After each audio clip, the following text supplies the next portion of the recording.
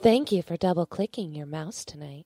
You're listening to the Midnight Frightcast in 5, 4, 3, 2, 1.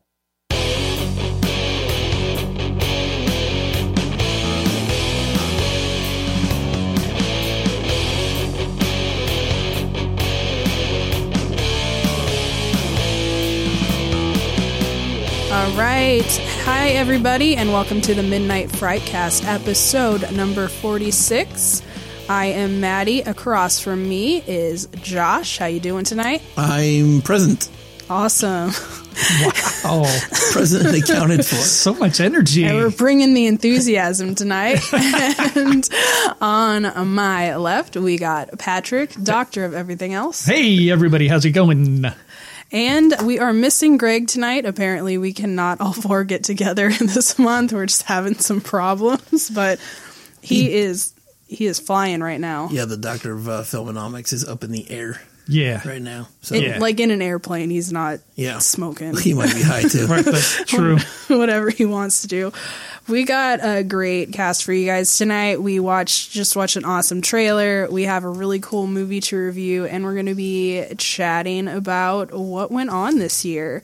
But first, let's talk about our trailer. We just watched the trailer for Jordan Peele's new movie, This Is Us. It's coming out in March. What did everyone think? Yeah, so the trailer dropped originally on Christmas Day. So that was a nice little Christmas gift for the horror fans. It got shared like crazy right out of the gate. Like it was landing on all the different horror sites and just everybody was talking about it. That movie, that trailer, I've watched that trailer a ridiculous amount of times now and I haven't gotten tired of it yet. I cannot wait. I'm super stoked for his next film. I loved Get Out. It's a completely different kind of direction than Get Out. But yeah, I'm all about this trailer and this film coming out. I like the fact that it appears to be very unique from anything that we've seen before. Yeah. These are creatures that I've not encountered with or anything like that in any of the movies that I've seen up to this point. And, you know, in reading articles about it prior to seeing the trailer, he talks about how he created an entire mythology behind this. And so it'll be interesting to see the movie and see how that unfolds. Yeah, that'll be awesome. Since I have seen the trailer a few times, I wasn't watching the trailer. I do the same thing I do to my wife when I watch a film I've already seen with her. I watch reactions. And Patrick has some good ones. Yeah, I like to watch people's reactions to the different parts of the movie. And there's some good beats in there that Yeah, it's like a modern Invasion of the Body Snatchers. It's very upgraded. It looks really cool. I'm really excited. It's more, as you said, it's different from anything we've really seen, especially recently. Yeah. And I like how he's breaking all the rules, like don't run with scissors. I mean, I bet one of them's probably going to jump into the ocean there like 15 minutes after eating. He's breaking all the rules here. Yeah. What I liked about the trailer is I like movies that have kind of like cool, almost disturbing imagery to it. And that movie had it. I like shots that look cool as long as it's bringing a good movie with it. And it did look really cool. There's a lot of stuff in there. And there's a ton of questions that come with that trailer that give you no answers. And I'm okay with that. I can't wait for that one to come out. That's going to be cool. I think he's going to, he got the Oscar nod for Get Out, and I don't think he has to follow that. That's the thing, is he has to follow that movie that was so praised by everybody that the pressure to put out a good sophomore film, or I guess sophomore horror film, has got to be crazy. And I think he took his time and he's bringing something.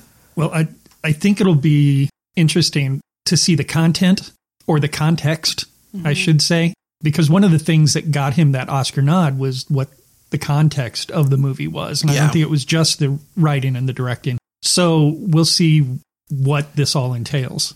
Yeah. Well, Jordan Peele, is he doing the Candyman remake as well? He is on the as a producer, I think, for the Candyman remake. Yeah. Yeah, that'll be 2019 will be a good year for him because he's doing the Twilight Zone remake and then Candyman if he's on that, and then which I'm interested to see that because Candyman's a favorite of mine. Yeah. So I don't know if what's his fucking name is coming back to Tony Todd. Tony Todd will, because can you see Candyman without Tony Todd? Yeah, no, he's a terrifying human being. Like I could not imagine anybody else playing that part. And he still has the same look. I mean, he's aged, but he's not. He can still do it. But if you're going to revamp Candyman, do you revamp it from scratch and recast everything? And so, yeah, Jordan Peele is going to have a good year. Yeah, he's going to have a good year. This will also be a fun one. Any other thoughts on that trailer? No, I think I'll be there for that one. Yeah, I'm going. Yeah, I'll see it. I'll go twice. Hopefully. Yeah. And as you said with the trailer, it leaves a lot of questions because I'm kind of over the trailer that like shows you the entire movie before it even comes out. Yeah. So you kind of go in like, and all the scary parts are in the trailer and you have the story down already. Like I want that to be in trailers. Just a little bit of like intrigue without showing you everything. Yeah, the answers. And I think that was probably one of my reactions that Josh was talking about was in this trailer, he had to say that it was, they were doppelgangers of them. Yeah. Mm-hmm. Because that's what it's about. It's not like there's going to be a twist later on and they figure it out, that type of thing. That's the basis of the movie. Yeah. Because I was watching that and they said, the youngest one said, they're us. Yeah. And I said, oh, he's giving it away. But then I thought, no, he has to because that's the meat of the movie. But based off Get Out, I bet you there's a twist in that movie. I believe so. So I would not doubt it. So that's March 14th, by the way. Oh, cool. Yeah, so I missed that date. Not that far away. All right. Well, as I said, check out the trailer for Us, and that's coming out, you said, March 14th? Yes. Awesome. Well, tonight we have a special news segment. It's the news with Patrick. Yeah. We didn't bring news. So, we didn't do anything. The news was light for us. It was a light. I mean, I searched for news for a while and it took a while to get it. And it's just not even good news. I mean, it's weak news is what it is. And unfortunately, Greg's not here to bring us in with the news. You know what? I think we can you just like edit the theme song in from another cast or something? Or you can do it.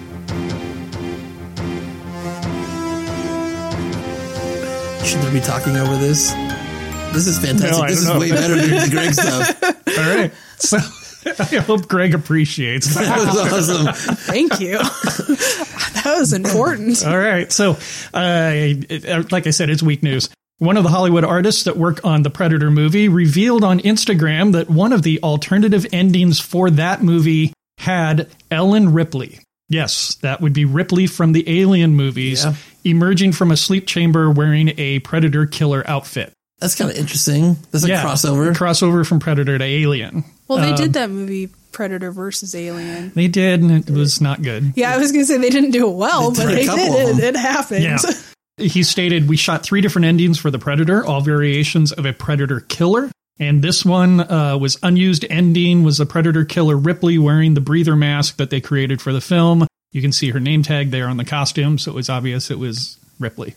Interesting. That's the thing. I didn't see the movie. I haven't seen the movie either. I can imagine that would have been a pretty badass ending. Yeah. Better than the turd I heard it was. Yeah, Greg didn't have a lot of positive things to say about it. So that's the first one. Second one, we'll see if it happens. But Variety has estimated that the Unbreakable prequel Glass is estimated to snag $70 to $75 million on its opening weekend. I can see that. I think that's low. You think that's low? Because a lot of conservative readings are saying $50 million. Really? Yeah. I just think that that movie's going to shatter the box office that weekend. Oh, come on. Give me something. No. Doctor of puns that we finally have. You're welcome. I'm here. The way Split went over 2 years ago. That was 2 years ago. I think he's going to kill the box office that weekend. Mm-hmm. Me personally. What the fuck do I know, though? When is that one coming out? I don't have a date on it here. It's coming out in 2019. Sweet. But I mean, look at the cast of that movie and tell me that people aren't going to chase that alone. Yeah. And, like a nostalgic kind of like bringing back those characters this many years later and kind of molding it with the characters from Split. I think it's going to go over really well.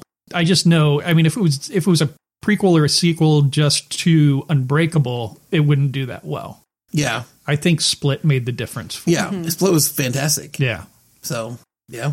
All right. For my third and final piece of news, and people that know me know that I like a good bourbon, that I'm a big fan of old fashions. They're disgusting. But yeah, keep going. Oh, you think they're disgusting. Oh, my God. I love them. Well, Silver Screen Bottling Company will be releasing a new label of bourbon called Dutch.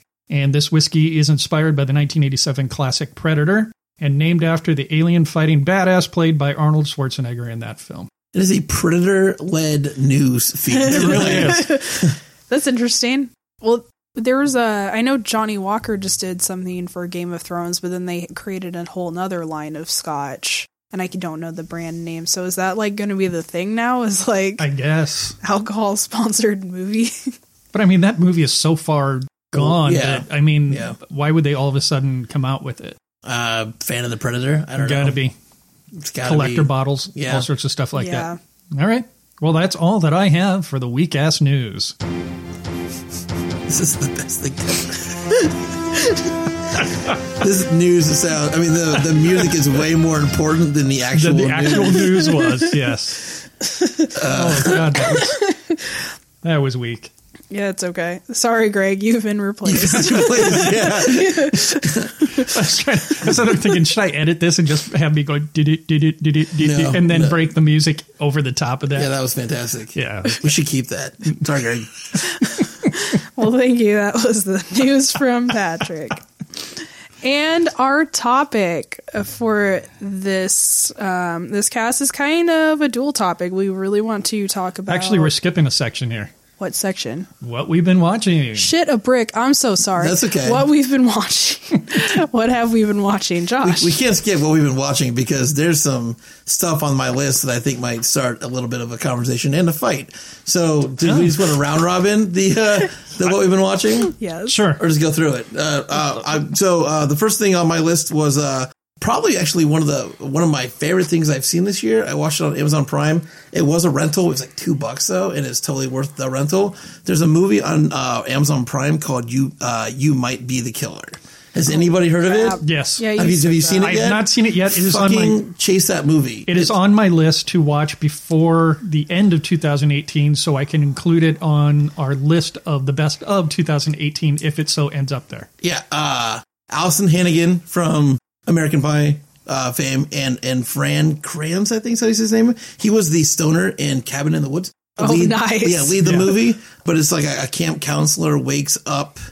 He blacks out and he wakes up covered in blood and surrounded by a bunch of dead counselors. He calls his best friend Chuck, played by Allison Hannigan, and she asks him all these questions, and they're trying to figure this, like, who the killer is, and then she's like, there's a possibility that you fucking did this. And but it breaks all the rules, and it's horror comedy. Yeah, I was just going to ask, is it more of a comedy? Yeah, it's so fun. And if you have not seen You Might Be the Killer, like I said, it's $2 on Amazon Prime, so it's like nothing. And it's totally worth the rental on that site. So check that out. Awesome. All right. Well, along with 45 million other viewers on Netflix, I watched Bird Box. Up top. That's on my list too. Shit, I should probably put that on. That's the movie that is on my list that I was like, this is going to start a conversation or a fight. Okay. I thought it was a very good movie. I did not think it was a very good horror movie. I cannot list this movie as a horror movie. I can list it as a good movie. And as always, Sandra Bullock, she's on my list. Yeah, she could turn me. It was interesting. Okay. Wow. This is a new conversation altogether. Well, we're not having it on the cast. Oh, okay. The only thing is, because she's got these two very young kids, and it's interesting to look at her and realize that she's 54 years old. Yeah, she is. I don't know why, like, people are fucking hating on this movie so hard, like, everywhere. And I don't know if it's because the movie has been viewed and praised by so many people that now all the trolls are coming out. They're like, fuck this movie. I refuse to watch it because I don't want to be part of the crowd or whatever. And they're missing a good movie. And whether you want to call it horror or not, there were elements of horror in that movie. It's like calling A Quiet Place not a horror film. Maddie, tonight Greg's not here, so I'm picking on you. See, but the difference was in Quiet Place, I felt a lot more tension all the way through that I did not feel in Bird Box. Quiet Place was a creature feature, so that's why it can kind of live in that world. But so was Bird Box. The only thing that Bird Box did right that A Quiet Place didn't was it didn't show the creature ever. And so they kept that a mystery, which was the best thing they could have done. There was an article saying that there was a reason they didn't show the creature because they ended up feeling that the creature looked too silly. Probably, but well, I wish more people would think that and keep their shit off the screen. Yeah. Because that's what ruined A Quiet Place a little bit for me was they showed that creature and it kind of took me out because it looked fucking stupid. Yeah, it is silly looking. But Bird Box from start to finish was a really good movie. I thought it was a very solid movie. It's anxiety inducing, and there's just a lot of things they did right in that movie, including the cast. So John Malkovich was really great. Sandra Bullock he was outstanding really in it. Yeah.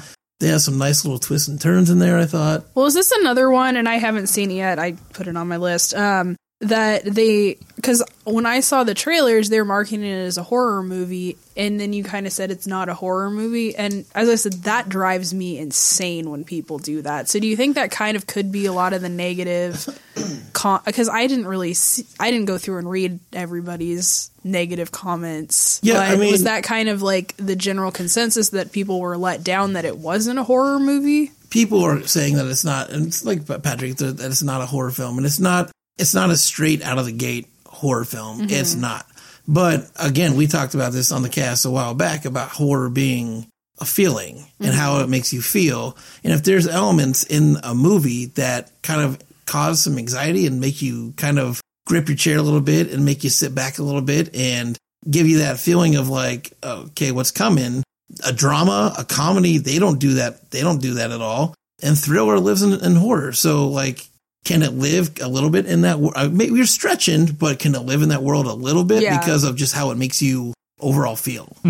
That's just how, I mean, I watched it with Elizabeth, and it was more fun than actually kind of watching the movie a little bit. But did you feel that they had enough of because I was wanting this a little bit more, the blind part of it, that I wanted to not see even more.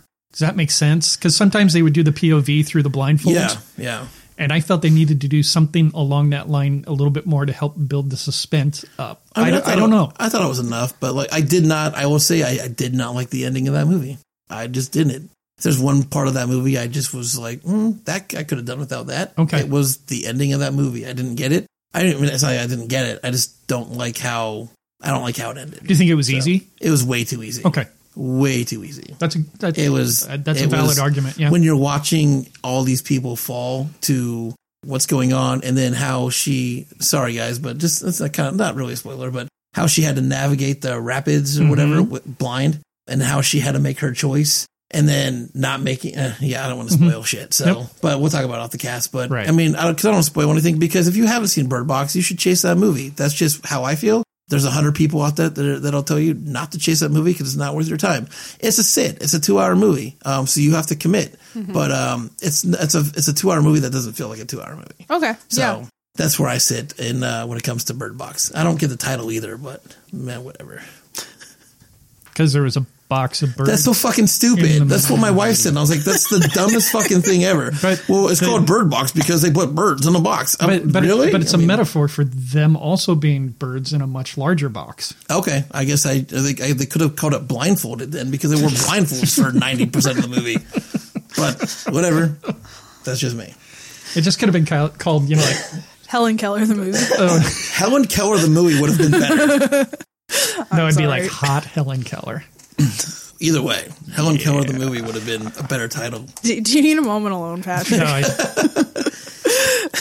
No, I'll be all right. What's on your list, man? I was going to say, I have been really trying to catch up on 2018 horror. It hasn't been working out so well because I don't want to pay for most of the movies that are that came out in 2018, and they're not free on streaming services yet. So I've been trying, but mostly I've been catching up on the Hellraiser movies. I've watched through part 4, and then I watched Hellraiser Judgment. Yeah. Yeah, those were a thing. Let's talk about Judgment for a little bit. Because we were talking about you had a good conversation about that a little bit ago. Yeah, before the cast, we were kind of talking about. I heard that a lot of the later Hellraiser movies where they bought the script and just stuck Pinhead in that. I'm not sure if that's valid or not. I think it seems like something that they would do, but whatever. I thought that Hellraiser Judgment had such a late Saw, Jigsaw feel to it. Yeah. Even like the fact that nobody had a freaking light bulb in that movie, and just like the plot and the feel of it and the whole like kind of judgment thing. But then Pinhead is one of my favorite horror movie villains, and he's hardly in Judgment at all. He literally sat on his ass for like 90% of that movie, and it's so frustrating because he's such a cool character, and like I'd be happy with like a 90-minute movie of him doing like fucking stand-up comedy. I don't care. He got up once and he got his ass beat by an angel, and then she's like, sit the fuck down, and then he was like, all right, and then that was the end of Pinhead. That was the end of it. But I'm not going to give away a lot of this movie because it is still pretty new, but I'd suggest people check it out. I think the first part of it is just the biggest what the fuck I've ever seen in my life. Like you can find it on Netflix. It is on Netflix. So that's kind of what I've been watching. I would definitely recommend checking it out. Yeah. My wife met the actor that plays Pinhead. Doug Bradley. And she said he's a tiny man. Yeah. Now, was it Doug Bradley in Judgment? No, Where did he stop? I think he didn't do the last two. Okay. And Judgment was the 10th one. Okay, so I don't think he did. Lord, that many? Yeah, I don't think he did 9 or 10. It was kind of funny with Doug Bradley because sometimes, like, just the way they light him sometimes in these movies, sometimes he's the scariest looking person, and sometimes he looks like exactly what he is a middle-aged... Tidy man? Looking dude. He just... I don't know. Sometimes the way they light him, I'm like, oh my god, he is so creepy, and then other times I'm like, okay. But yeah, that's what I've been watching. Yeah. Well, he touched on Bird Box, and that was one on my list. And then the last one I have on my list was, again, catching up to 2018. And I'm pretty far behind on this one because it's been out for a while. But I finally watched Revenge and dug the shit out of it. It's the same filmmaker that did MFA, which is on Prime. They're both rape revenge films, but they both go on two different directions. Yes, there was stuff in Revenge that I was like, that is just not possible. Her fall was like, I heard things break, and I was like, that's just not a thing. But whatever, get up. Well, even being alive after that. Yeah.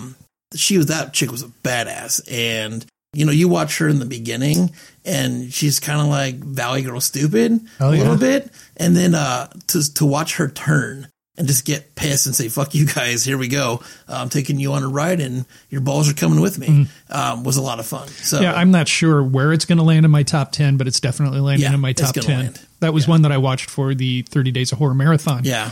And pimped it out to you guys, and I'm glad you had a chance to see it. Yeah. Because it's a damn good movie. It's on my list, and I'm really excited to check it out, especially because I Spit on Your Grave, the remake, is one of my absolute favorite movies, and I kind of got some of that from watching the trailer, and so I'm excited. If you get a chance, said watch MFA and then turn around and watch Revenge. Same filmmaker, same concept, kind of different directions. Check them out. All right. The one that I watched was Mandy with the good old Nick Cage. And, it is an LSD trip for like 90% of the movie. It is weird. It is absurd. It's a trip. It really is. And I'm like sitting there watching it going, what the hell am I watching? And when I finished it, I'm like, what the hell did I just watch? Yeah. And I'm sitting here thinking, this may end up on my top 10. Mm-hmm. The thing is, I have one spot left on my top 10. And I have not seen Mandy yet. There's 3 different movies I think can end in that spot, and but I want to see Mandy. Yeah, it was one of those that, like I said, it's just like I don't know if I like it or not. And then the more I thought about it, the more I liked it, and it just and we've hit a couple movies this year that have hit me that way. It sticks in your head that long. It should end up on your. If it's a movie that you're like, you should see this movie, even if it's kind of garbagey a little bit. You should if you're going, you should see this movie. It's a movie that should stick on your list. Yeah, and it's a type of movie that allows Nick Cage to do what he does best, and that's to be a little over the top. Yeah. Yeah. So, Mandy. Did you like Mandy better than you liked Mom and Dad? I'm going to say yes. Did you? Yeah. I hated Mom and Dad. Well, yeah. So, yeah. Just like you guys have said, I've been trying to catch up. I'm going to kind of round it out with 2. I watched Cam, and I watched half of Hereditary. I'm so sad that you did not make it through Hereditary. I'm going to try. I'm going to... The back half is better. Yeah. And it goes bonkers. Yeah, and I did kind of like look at like a plot summary just because I was like, I want to know what happens, but I don't care about any of these people. And so it does look like it does go a little crazier. So I feel like Hereditary is a movie I have to be in the mood to watch. Yeah. And I watched it when I just was not in the mood to watch. You got something. You got the part that what happened to the little girl, right? Yeah, okay. As I said, I watched an hour in. I'm halfway through it, all right. but just you put that message out about what's wrong with this little girl, and I was just like, you just fucking wait. There's a lot that's going to be wrong with her in a second. And I was wondering if that's going to be like an off microphone discussion. Yeah. So, but yeah. I'm going to try. As I've said a couple times in this cast, I'm not a huge fan of slow burn movies. Yeah. It doesn't matter if it's a horror movie or anything else. Yeah. I want stuff to just go, and this movie just, it's not going. Yeah, and it doesn't. which I knew that going in, but as I said, I should have been in the frame of mind to watch it, so I'll give it another shot. Cam was one that I know ended up on a lot of people's top. I don't understand why. I'll be straight up. It's not a good movie, and it's definitely not a good horror movie. I don't understand that either. I mean, and I've seen it popping up on a lot of 2018 lists. Well, it's not a horror movie. No. And I think it was, and I think I said this in our message thread, that people were trying to cram in at the last minute so that they could release their blogs, whatever. And they said, oh, okay, let's watch Cam. Oh, that was great. It's on my list. You know, because maybe they only saw 10 movies this past year. Yeah. I too, I mean, I saw it, you know, a lot of people were saying, well, you know, it's a great movie. It talks about, you know, from the point of view of a sex worker and, you know, which I did appreciate that about it. It did like I didn't think that they were trying to portray any of the characters as like, oh, well, this slut. So like I did appreciate that they kind of humanized a lot of sex workers, because I know that's kind of a problem in some movies, but to me that message and that attitude just didn't make up for the rest of the film just being hot garbage. But do you think, and do you think that possibly that topic was being exploited specifically for this? Oh, yeah, absolutely. Because they could have gone with the same type of thing without having to go to the sex worker area of it. That it just seemed to me they used this as a way to show more TNA on screen to get more guys to look at it, to up their numbers, even though it was a piece of crap movie. Yeah, and to me, like the ending, I almost felt like they were filming it as they went along, and then we're like, shit, guys, we only have 15 minutes left of this movie. It just ended. Just, I don't care. Make something up and end it. Like, and it irritated me because it had a lot of potential. Like the whole her identity being stolen online and everything, that could have been so cool. And just the way they handled it and the way it was resolved was so disappointing. Right. And the acting was really good. I will say that. I think everyone did a good job. I just didn't like this, and I don't really understand why, especially to put it on a horror list. And we were just talking about this. Movies don't have to be 100% balls to the wall horror, but there was literally nothing in this movie that I could say, oh, that's got a horror element in it. Like, it's not even, I wouldn't even say it's got a thriller element. It honestly, really didn't. I felt there was no conflict between characters. There was no buildup, and it was weak. Yeah, it was a really, really weak movie. I mean, I think a lot of horror movies that Netflix have put out have been really hit and miss. Yeah. And this was like The Ritual, which was earlier this year. I forgot that was a 2018 movie. Yeah, and it's on a lot of people's list. Yeah. But this is the same thing, is it's really weak. I feel like they're just trying to like capture the widest audience they can, and they're not doing a good job. Yeah, there was an article I saw that it's talking about how many horror films Netflix has either acquired or done original stuff on, because they dominated the streaming services when it came to horror this year. So it seems like exactly what you're saying, cast that wide net and see what lands. Yeah, but I can't in any context recommend anybody watching Cam. I don't either. It's such a letdown. That will not be on my 2018 list. No. To be honest, though, you kind of said something that really applied to me with the people didn't watch a lot of horror movies this year. I certainly didn't. There weren't a lot of 2018 horror movies that I was that interested in. I'll be honest, there's a couple things on my list that were not 2018, but I just watched them in 2018. But I didn't go back like insanely far. Like I didn't put Hellraiser 4 on my list. That would have been awesome. I did try to stick from like 2016 on, so at least they're like relevant. But like, no, if I had done this to the movies I'd really enjoyed, it would be Hellraiser 2, 3, and 4 on there. Yeah, so we're not going to see like Jaws on your list then. No, okay. no Nosferatu, no, none of that. Does anyone watch anything else that they want to chat about? I do have one more, and it's going to be really quick. It's a movie called Sabrina. I watched it because it was listed as the Indonesian Annabelle. Oh, yeah. And what it really was a pile of dog shit. So stay away from Sabrina. Yeah, that looked goofy. It did not know what it wanted to be. It was all over the place, and I just didn't care. When you said you watched that movie, I had flipped by the cover of that movie, and just by flipping by the cover, I was like, are you fucking kidding me? Yeah. You pulled the trigger on that? I did. And I mean, they even tried to set up like a Warren couple type situation. Yeah. It was just, gross. God. And my problem is I can't just stop in the middle of a movie. I have to see it all the way through. You don't have a 45-minute rule? I do not. It's one of those things. It's okay. I know it's not going to get better, but I can't just walk away from it. Yeah. There's something in me about that, and I could kick myself in the balls every time for doing that, especially on this movie. So that's it for my what I've been watching.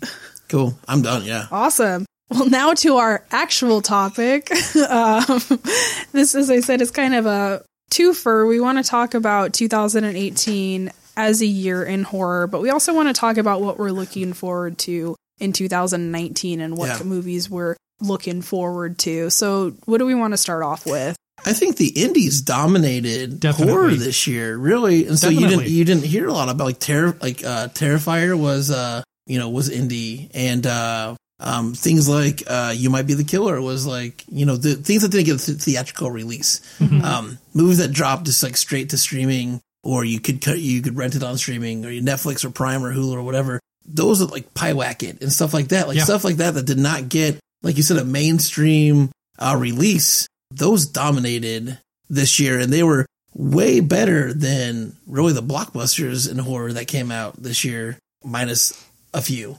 Yeah. But to me, it was a year of everything kind of went in a thriller direction. There was no real horror film that came out that was like the blood and gut movie that was really like, fuck Halloween. That came out. We're not going to talk about that. But I mean, and like, Terrifier was blood and guts and stuff. They were there, but like to me, thriller horror dominated over, or ghost story horror, or stuff like that, or supernatural stuff dominated over the blood and gut stuff this year. I thought, which I have no problem with at all whatsoever. Other than Halloween, was there a slasher release? Well, not really a slasher release. I mean, you could call You Might Be the Killer a slasher film because. Well, once again, did that get a theatrical release? It did not get a theatrical release. No. But yeah, there was no real, I think, minus Halloween that I can think of off the top of my head, a real blockbuster slasher film that came out this year. Yeah. That was kind of my thought for this year, is that there wasn't a lot of horror movies. I feel like they were, as I said with Netflix, they're trying to cast such a huge net and get more people into the horror genre that they were kind of like,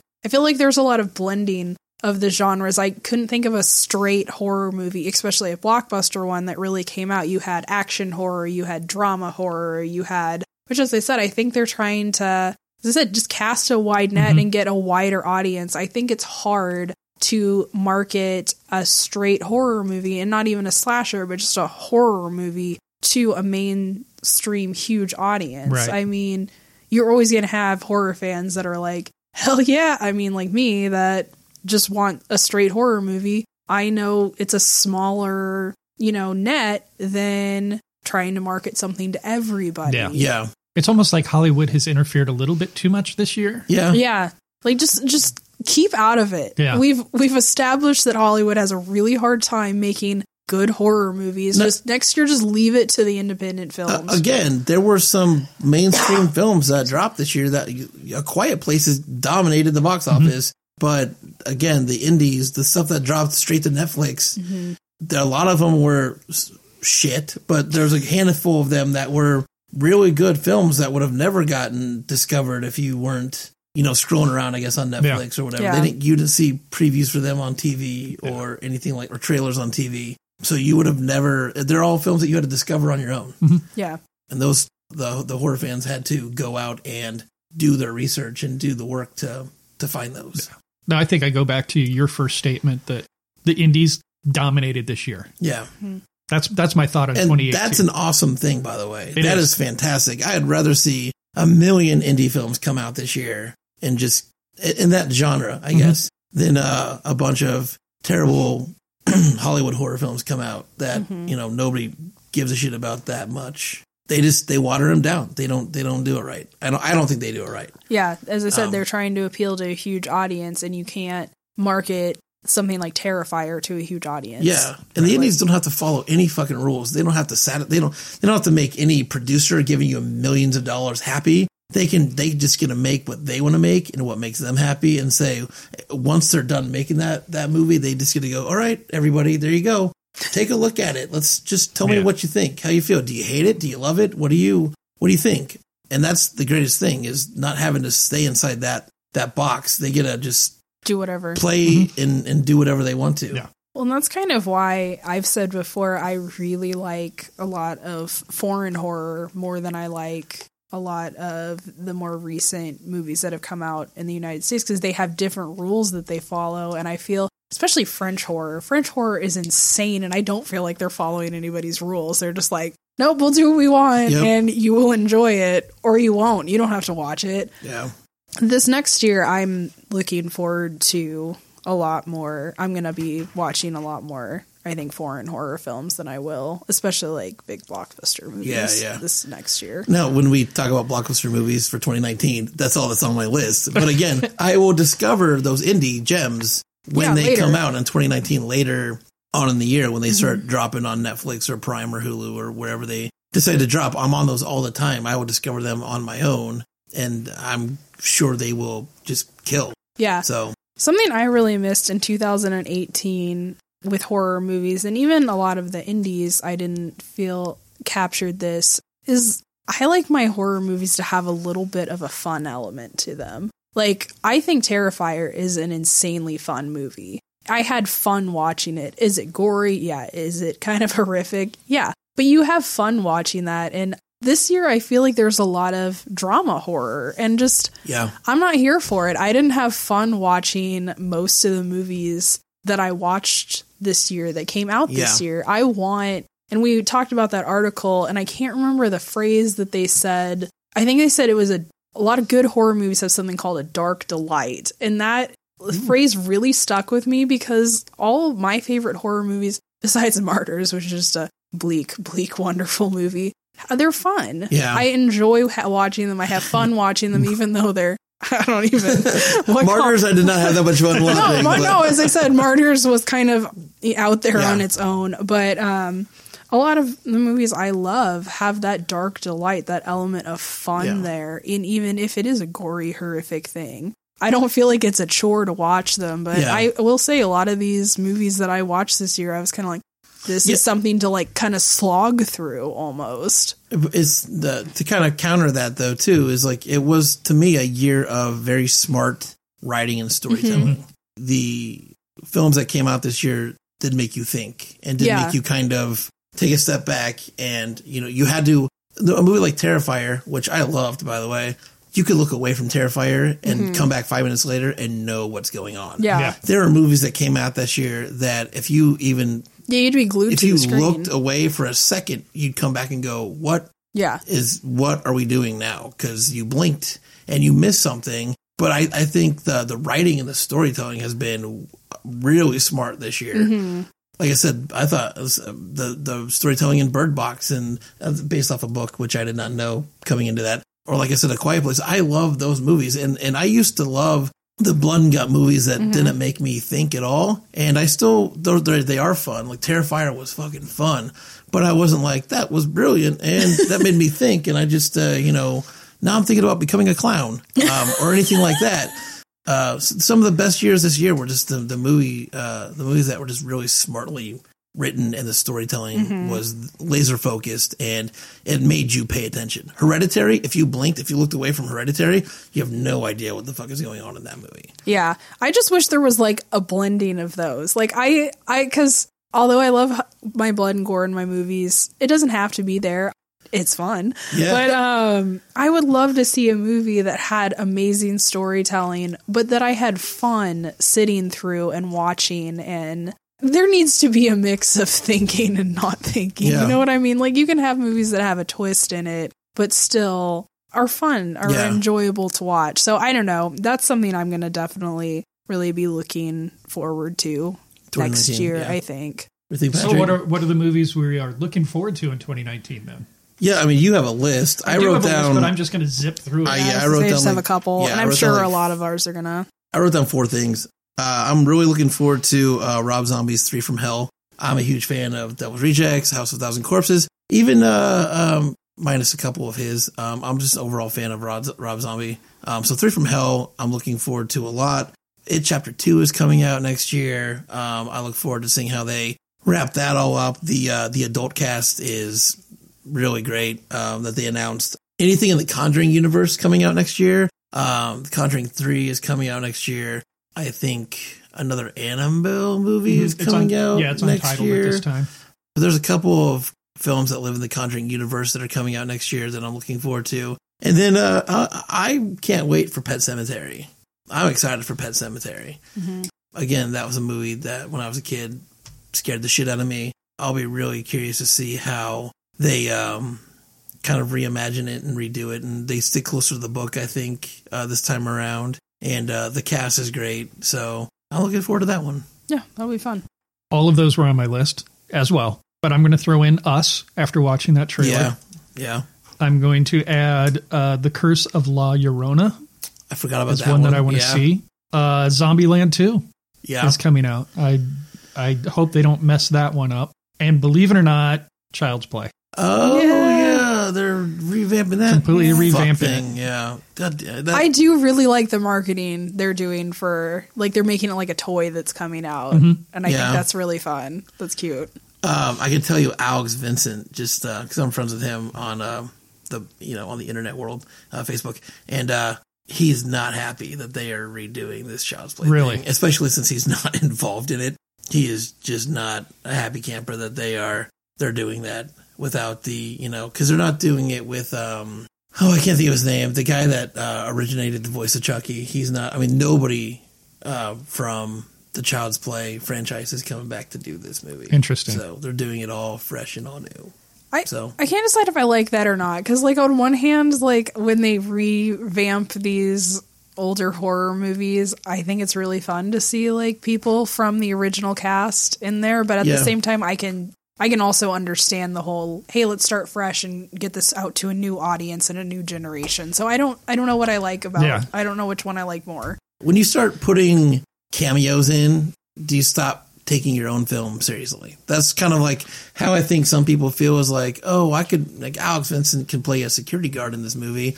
And then people are just going to kind of look at like, oh, he was in the original. And it's like, oh, look, there's Alex Vincent. Yeah. How sad. I don't know. I kind of think that's fun. Like, Stephen King has done cameos in every single one of his movies. And, like, I love that. So, as I said, I don't know. I think some fun cameos are cool. But I don't know. It just depends. What about your list? Is there anything that we mentioned that that is on? You know what I'm trying to say. Yeah, the only thing that I was kind of looking forward to is a movie called The Turning, and it is a kind of exorcist possession movie. Not a lot. Heard of that. Yeah, I was gonna say not a lot has come out about it so far, but there were some clips, and it looked pretty cool. I think it's coming out later in the year. There's a trailer out for that. Yeah, it's a really short teaser trailer. Okay, cool. But yeah, I thought that one looked pretty interesting. But yeah, same here. I'm looking forward to Pet Sematary. I'm really looking forward to 3 from Hell. Yeah. I also love Rob Zombie, and I'm looking forward to Us as well. Lords of Salem was the Rob Zombie film that I'm just like, I just can't. I haven't seen it yet, and it's 31 was fantastic. I was in that very small group of people that like 31, but Lords of Salem was dog shit to me. I'm really interested to see what they do with 3 from Hell, because to me, House of a Thousand Corpses and Devil's Rejects are two totally different different like approaches to a movie, because you have House of a Thousand Corpses, which is really fun, and then you have Devil's Rejects, which is really gritty. And but it's like it was almost like Otis and Baby and Spaulding were completely different characters. Oh yeah, night and day. Devil's Rejects, it was crazy. So I think Three from Hell will be closer to what they did with Devil's Rejects than it would be going back to House of a Thousand Corpses. Yeah, I can see that too, but. It would be nice if they put a little of that fun element in, as I said. I'm missing that in horror movies, and I would just kind of like that. And there were some lighthearted parts in Devil's Rejects. Maybe. They tried. They tried, but I'd like to see that in there, because I think Rob Zombie has a sense of humor in his movies, and I want that to stay. Yeah. Now, aside from ones that you want to see, are there some coming out that you just want to avoid at all costs? Yeah, that Curse of La Llorona, I really have no interest in at all. Oh, really? Yeah, just zero. Just zero. This will probably get me kicked off the cast. I'm not a huge fan of the Conjuring series. Not a huge. I don't hate them. It's not for everyone. Yeah, I was gonna say I don't hate them, but it's kind of like what I said with The Strangers. Even though, I'm sorry, no one got castrated, Josh. So I was just That's cool. No. It's one of those movies that I can say is a good movie, but I just don't enjoy it. I don't know if I'm a fan of The Conjuring, don't get me wrong, because I talk that movie up all the time, and I love those movies. I'm a fan of James Wan. James Wan is very talented. And his approach, just as a filmmaker. And what he's done and where he started and stuff like that. I think I'm like a fan of James Wan, but I am a fan of the Conjuring series. As I said, I will happily say that they're great movies. I've never been a huge ghost story-ish person. Yeah. Nothing wrong with it. Like, my favorite movie of all time is A Ghost Story, but like at the same time, like, just overall, just not my cup of tea, I guess. Yeah. What about you, Patrick? Well, there's one that I'm sure you want to rush out and see, but I'm not interested in, and that's The Gallows Act 2. Fuck that bullshit. There's World War Z 2. Yeah, didn't like the first one. There is Don't Fuck in the Woods 2.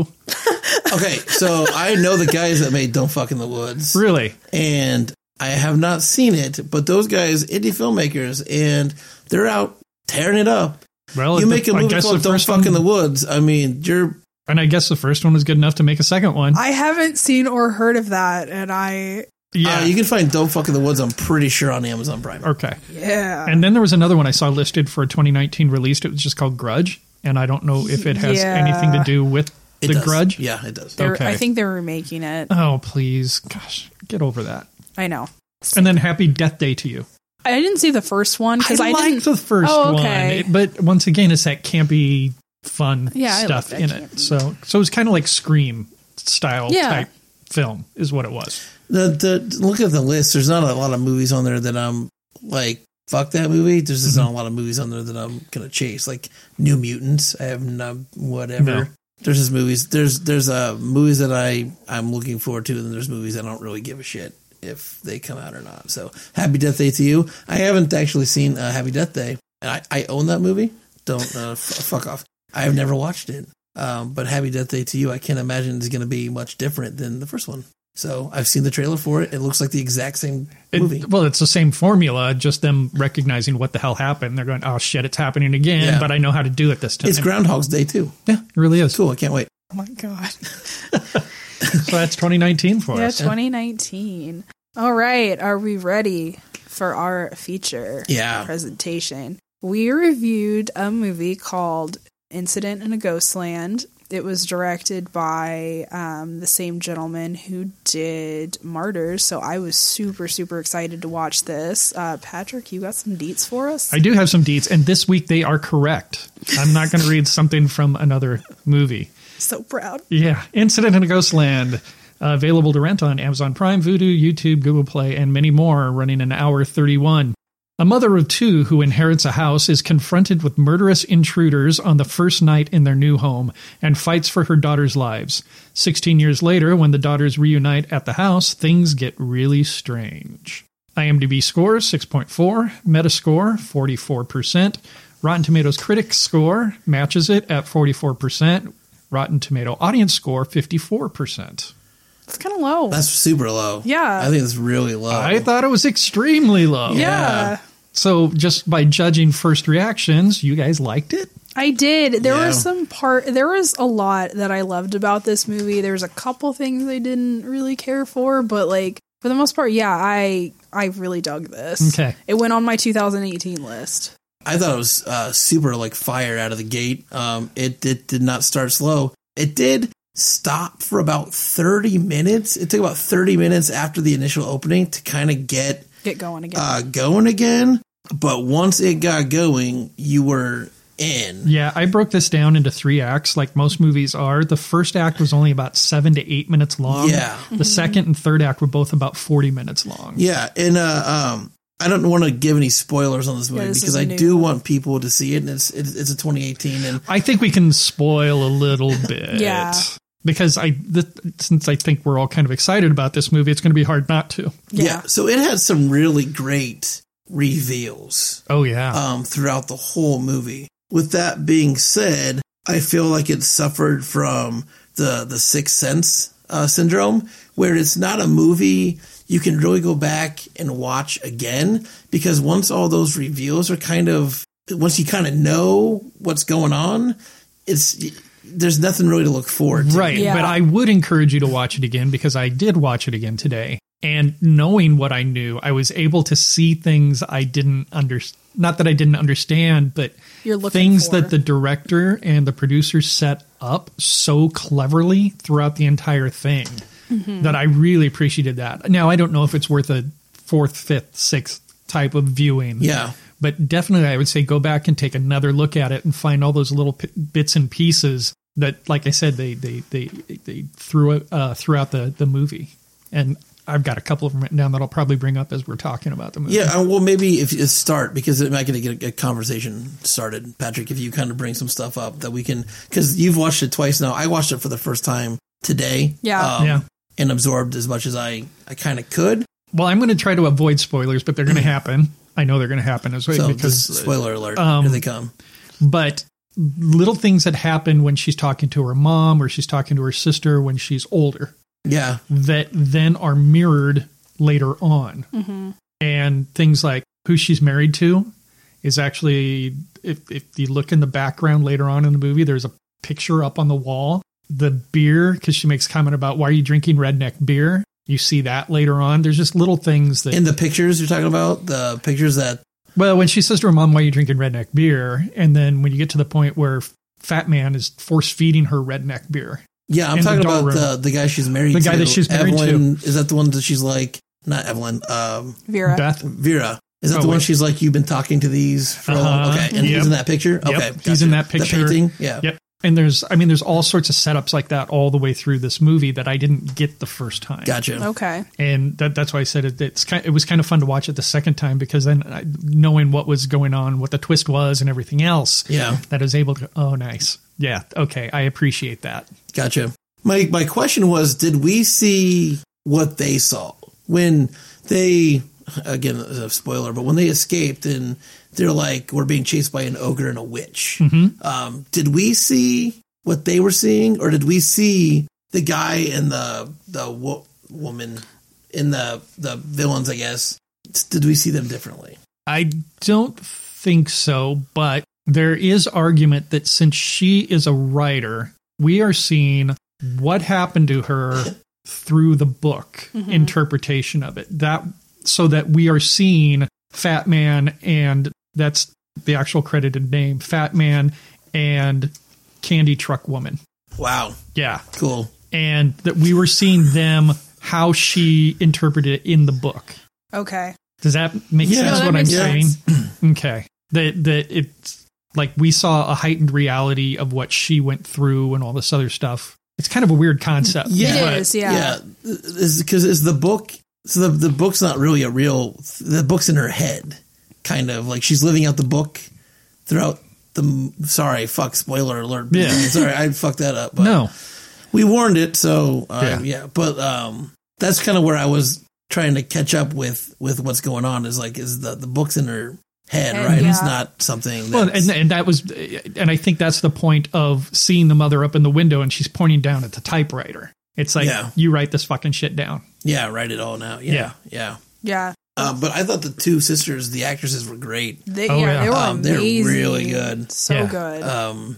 The other question I had was the mother walked out at one point to get the ambulance, and she said, "Don't listen to what your sister tells you," and I didn't understand why. I think that's part of the mental block that she was putting up on herself, and her mother was reinforcing that. If you want to stay sane, don't listen to your sister. Gotcha. Because the sister's the one who's trying to pull her back. Gotcha.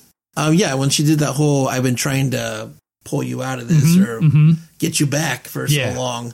That's when the movie kind of started for me too. Right there was when Beth snapped back into her shitty reality of what was actually happening to her. But yeah, that incident in the Ghostland, I'm sorry I waited so long to watch it. Yeah, I am too. It was... And that was one I pimped out to you guys back in October. Yeah. Yeah. That's definitely landing on my 2018. So I will say, and as I said, I loved most of this movie. The one thing I did not like the villains.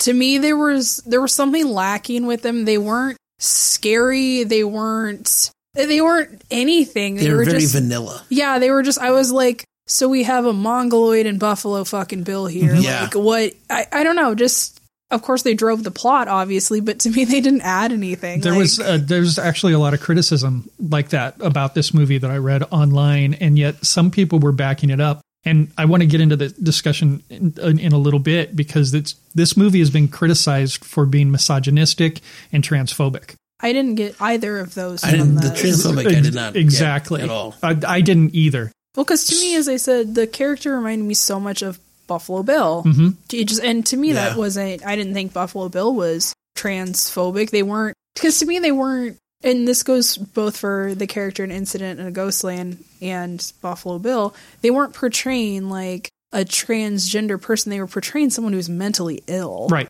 And to me, those are two totally different things. Right. So, and besides that, it wasn't being transgender that made that person evil. Yeah, no, they were just nuts. And if that was the case, then I could see it being transphobic. Fuck it. I'm going to, let's just talk about the misogyny and the transphobic claims on this thing. I totally felt that it was not either of those, because it represented these women as fighting back. Yeah. As part of it. Yes, they got the shit kicked out of them. Okay. But they fought back. Yeah. The mom fought back hard at the beginning. The girls fought back. Vera fought back just to bring her sister back. All of that other stuff. Beth literally becomes a woman. She was the in fighter. This movie. Yeah. I mean, she gets her period for the first time. They symbolically make her a woman in this movie, and she's fighting back. She discovers exactly how evil men are in this movie. And that's why I thought maybe he kept them kind of generic and didn't develop those, because he wanted them to represent maybe all men. Yeah, I really felt, as I said, to me, the villains didn't add anything to it, but I think the female characters in this movie were so strong. Like, they really were just amazing. I remember this is the first time I watched it today, and just watching the mom at the beginning fighting so hard. I remember I went out to my boyfriend and said, fucking finally. I said, I'm watching a movie where like someone's fighting back. Because most of the time I was thinking about Hills Have Eyes today. The women literally just sat there and screamed the entire thing. And to me, that's such horseshit. Yeah. To me, that's more misogynistic than this movie where they have very, very strong characters that are fighting and trying to get out, and just they're being intelligent. Like, they did some smart shit in this movie and didn't just sit there and scream. Right. And I think the director-writer did a really, really good job of using other symbols in this movie, such as the dolls, because a doll is very much part of the patriarchy when we, as men, want our women to be there, silent, don't fight back, anything like that. A doll is very much a representation of what misogynistic men want. And that is totally reflected at the very end of the movie when they're going out on the stretchers, and she looks over and she sees all those dolls in cages. And I mean, they fought against that and escaped from that. So I think this is actually a critique of misogyny more than what anybody can say that it is misogynistic. Now, I kind of had a hard time a little bit calling the ogre guy a villain. Really. Yeah, because he was... I mean... Yeah, to me, there was something And there's a screw loose. Yeah, let's be fair. Like anybody that runs around like raping, molesting, and killing people has a screw loose. But this guy was like, I kind of saw him as Leatherface in a way. A little bit. Yes. So I mean, so if I look back at Leatherface, he was definitely a villain, and that's so I do see him as a villain in this movie. Yeah, like I wasn't like I don't think there was any excuse for what he was doing, but to me, like. Yeah, I could definitely see like kind of a Leatherface thing because like I think what did they credit the woman as? The Candy Truck Woman. Okay. Or CTW for short. So I think that she was the driving force and was kind of using this guy or I don't know. Have you guys seen or read the book Big Driver? Have not.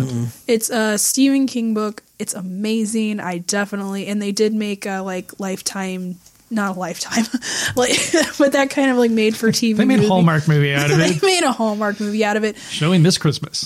But it kind of really reminded me of that kind of relationship because it's about a mother who's like luring women to feed her son's like rape needs. But that really reminded me of that relationship that was kind of going on with this. He was prepping the girls for him, dressing them like dolls, putting them in specific positions, everything else. So yeah, I mean, it was a relationship that was totally feeding off of each other. Yeah, and as I said, that's totally reminded me of that Big Driver movie. Gotcha. And like kind of the same thing there where you're kind of like, is that guy really all there? Yeah.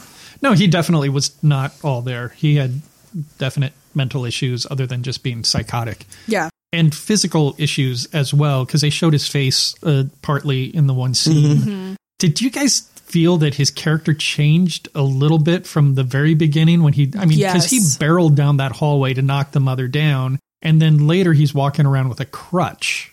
Well, and I didn't see that he had gotten injured or anything like that. I kind of felt there was a huge change just because when he goes barreling down the hallway and everything, he was so brutal. And then he goes from like this like brutal, almost like, what was that movie, Cain and See No Evil kind of guy to Uncle Touchy. And you're just kind of, it doesn't really say how long those girls were in there with them. So I don't really know like if there was a huge change or something like that. But yeah, that's kind of what I thought. I was like, I was expecting like a really brutal kind of almost Jason-y figure from what it first portrayed. And then, as I said, you go to Uncle Touchy. And it's just kind of... Yeah. Well, but then he lost his shit when she stabbed him in the shoulder. Yeah. A lot of people do. He totally lost his shit and showed how incredibly brutal he could be. Mm-hmm. Yeah, that was a great scene. So do you think then that maybe like the Candy Truck Woman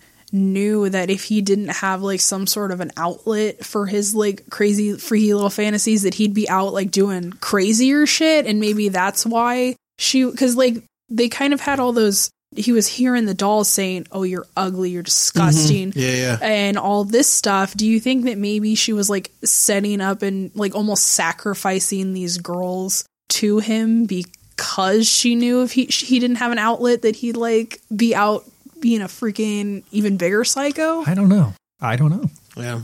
But the candy truck was a lot of fun too. I'm glad they shot inside the candy truck because that was kind of a cool visual. And when they escaped at the in the cops, I thought that movie was over at that point. I thought it was but you get, I think, 15, 20 more minutes out of it. 15 minutes out of it, definitely, and jam-packed with adventure. Yeah. Well, and then they do something that I think is interesting, because I always see this in horror movies, and I'm like, well, where did that happen? Where the police call for backup, and the backup actually shows up? Yeah, like, I swear in every other horror movie, they call in for backup, and for once, I was like, when the guy came, and the police officer came in and shot him, I was like, oh, holy shit, they actually came. But I like how it was one single cop that shows up. Yeah, I feel like they'd have a lot more if you have that kind of call going. We don't know how many people were still downstairs or anything like that. That happened to be the cop that happened. You think they'd come running up after they heard shots fired, because there was almost an entire minute and a half. Yeah. but after that. When he calls that makes that call and calls it in, everybody's like, we know exactly what house you're talking about. So you're thinking like an army of people are coming and you just get the one loan. That was actually also a pretty cool thing that they did is when he was calling it in, you saw over his shoulders the lights of the truck. And you're thinking, shit. Yep. And then it goes, and it was nothing. It's like, that was awesome, though.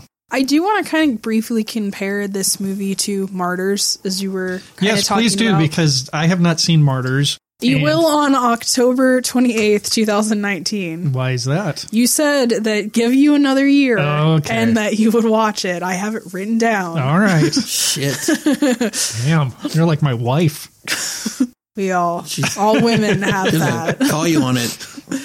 The only thing I could kind of see where people were saying, yelling misogyny is Martyrs was not nice to their female characters. Not at all. Very, very strong female characters. But I think their villains were better developed, but that's just me. But they were brutal to their female cast, and it was very... No, I don't want to say it was a misogynistic movie, but it was showing a lot of misogynistic. Right. So, do you think that people approach this movie hypersensitive to having seen Martyrs prior to? I thought the females in Ghostland were stronger than the females in Martyrs. They were, but it was talking totally about fighting back and everything like that. I thought they were way stronger in Ghostland. Martyrs. But in Martyrs, you had more developed, intelligent villains that made it harder for them to really fight back. The situation was way different. Yeah, I was going to say it was a totally different situation. Some cult shit going on in Martyrs. Yeah. Martyrs, it had a totally... But as I said, I do think maybe people were hypersensitive because we had the director showing that brutality in Martyrs. Maybe they were... seeing that an incident in a Ghostland and immediately jumping into, oh my god, this director must hate women. But I didn't see it like that because, as I said, the characters are so strong. Totally different vibe, though. I don't think Incident in a Ghostland had a fun vibe. Martyrs was next level brutality and just a totally different tone to it. You wouldn't look at Martyrs and go, the same person that made that movie made Ghostland. I don't think you can connect it at all. Yeah, it's night as far as the filmmaking goes. But I liked Ghostland better. I don't know. I liked Martyrs better, but that's just...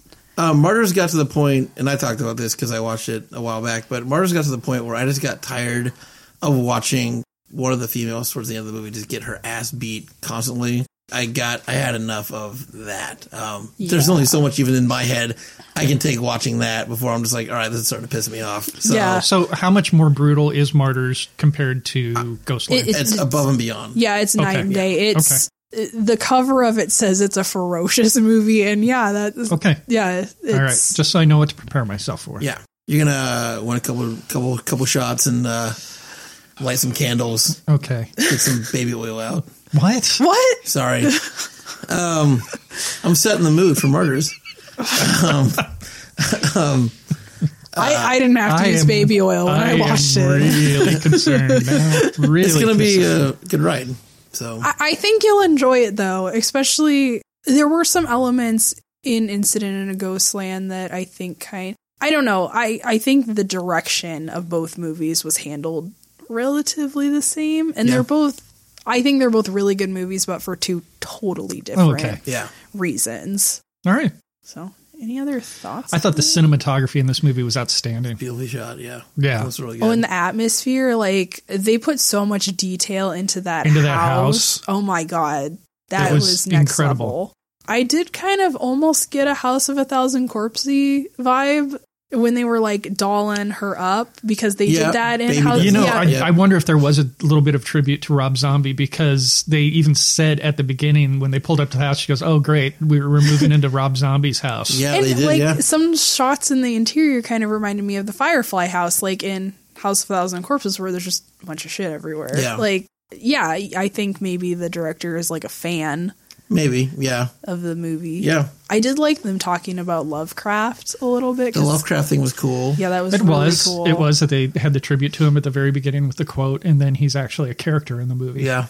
Oh my god! And the guy they got to play him looked exactly like him. I think they did a chin augmentation on that guy because I think he has the chin that I was not born with. Yeah, he had twice as much chin. I haven't seen a picture of H.P. Lovecraft. So when he first sat down, they didn't show his face. Mm-hmm. So they're pulling people in from the nightmare world into the fantasy world. The dinner party. Into the dinner party. So I thought the guy that sat down, the way she reacted was the ogre guy.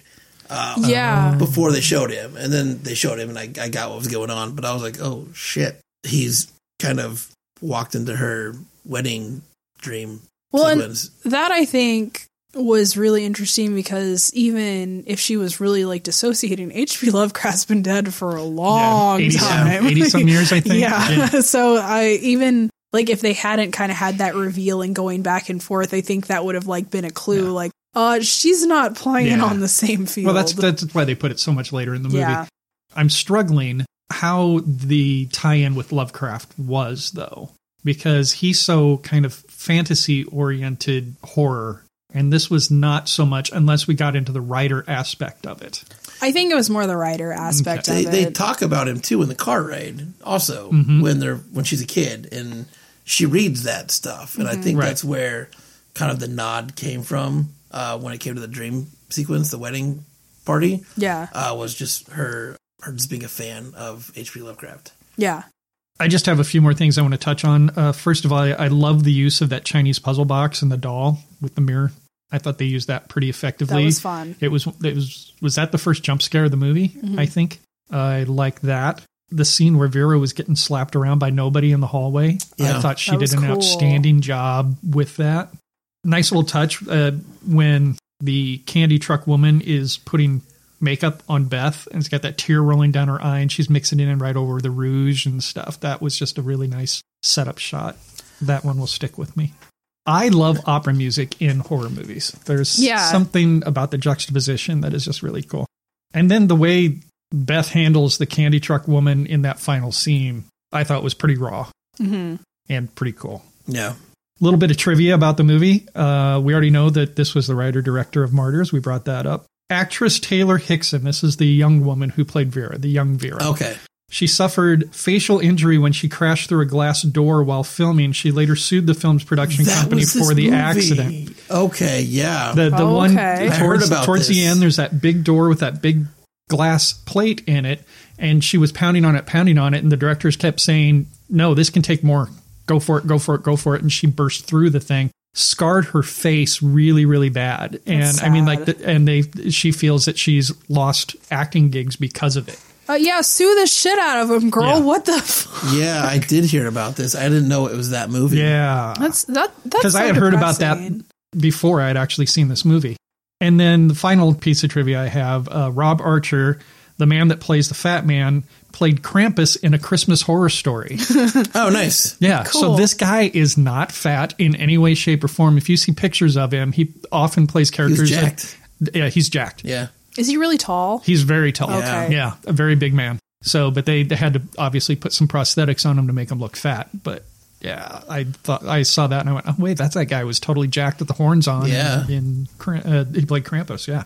So that's the trivia that I have on this movie. I couldn't find any deets on box office or anything like that, so I don't know if this was a VOD. It went straight to VOD. Okay. Yeah, there was no theatrical release or anything on Ghostland. All right, let's go ahead and score this one then. We score on the gore score, the fear factor, and then our overall score. Let's give it a gore score. With the gore, I'm going to count the beatings, and because there wasn't a ton of blood in the movie, I'm going to count all the bruising and the beatings, and I'm going to go 6. Okay, all right. No, I was going to say, you're right, there was a lot of, like, brutal beating and stuff in this movie, but I wouldn't count it as gore. I don't know, I'd say 3. I was going to put mine at about 4, so I'll put it right in between there. All right, fear factor then. How much did it scare you? I don't know. I mean, I was never really afraid. I was never really scared. I feared for it was written and good enough to fear for the characters that were in that movie, though. Yep. So you sit around a 5, I think. Yeah, I was going to say this wasn't a scary movie by any means, but it had a lot of drive behind it, and I was afraid for the characters. Yeah, I'd give it a 5. I think it could have been scary if they went a different way with the story. when I very first saw this, I thought that it was going to be a supernatural movie. Mm-hmm. And I think that would have, like, if they had gone that way, then the score would be much higher. But I'm giving it about a 4 or 5 for the scare factor. I'd give it higher if the villains were different. As I said, I just didn't like them very much. Mm-hmm. And to me, they weren't scary. They were just nuts. And that's and there wasn't, 2 different things. And there wasn't a lot of tension built up in this movie. Yeah. You got what it just hit you hard pretty much the entire movie. Overall score. Because I can't give it a perfect score, I'm going to sit around at 9. Wow. I dug the movie a lot. Yeah, I was going to say I'll give it an 8 or 9. I'm falling in at 8. I saw this movie and I said back then, you guys got to watch this one. I had a list of like 3 movies, and I'm glad that we had the chance to see this. And I'm going to urge Greg to watch it regardless, because I'd love to hear his comments. I was going to say, I really want to hear, because this seems a little brutal for Greg's taste. Mm-hmm. So I really want to hear, but I think it's such a good movie. I really want to hear his opinion. Exactly. Yeah. I think he could probably get past the brutality of the movie and look at it for what it is. Yeah. Awesome. Well, very cool. Obviously, we all loved it, so you check that out, Incident in a Ghostland. It's on Amazon Prime. Amazon Prime. All right, we are going to pimp some stuff out. Josh. I got nothing to pimp. My pimping is going to be on the short end for a while. So what do you guys got? Hey, I'm going to say that if you like this podcast, and we know that you do, then head on over to iTunes or whatever format or platform that you're listening to the podcast on, and rate and review us. Also know that we are on, we've got a Patreon account. So if you want to support us, keep us going, help us pay those minor bills that we have every once in a while, then head on over to patreon.com/MidnightFrightcast. You can also find the podcast on Google Play, Google Podcasts, Spotify, Stitcher, Player FM, and many, many more. And also be sure to check us out online. We are on Twitter @MFrightcast. We are on Instagram, Midnight Frightcast, and we're on, we got a Facebook group, Midnight Frightcast, believe it or not. So share and crazy share world. I know, it's funny how that happens. Post it on your walls, tell your friends, and be sure to check out our films at midnightfrightfilms.com and on YouTube. Very cool. My plug is my usual. We just talked about how much we love indie horror and how we are looking forward to it in the next year. Screambox has a ton of indie horror on there, and it's a low price. You're starting the year out. What is it, $35 a year? I'm sure there's going to be tons of fun on there, and they are really putting out some really cool new material. So go on over to Screambox TV and one more thing, check out Crypt TV, because we're going to have a podcast coming up where we talk about the content over on Crypt TV. Yes, you can find them on Twitter and on YouTube. They also have a Facebook page. So yeah, definitely check them out. We're very, very excited to talk about Crypt TV. Cool. All right, guys, if we have no more plugs, thank you so much for joining us this evening, and we hope you have a lovely new year from everybody at Midnight Frightcast.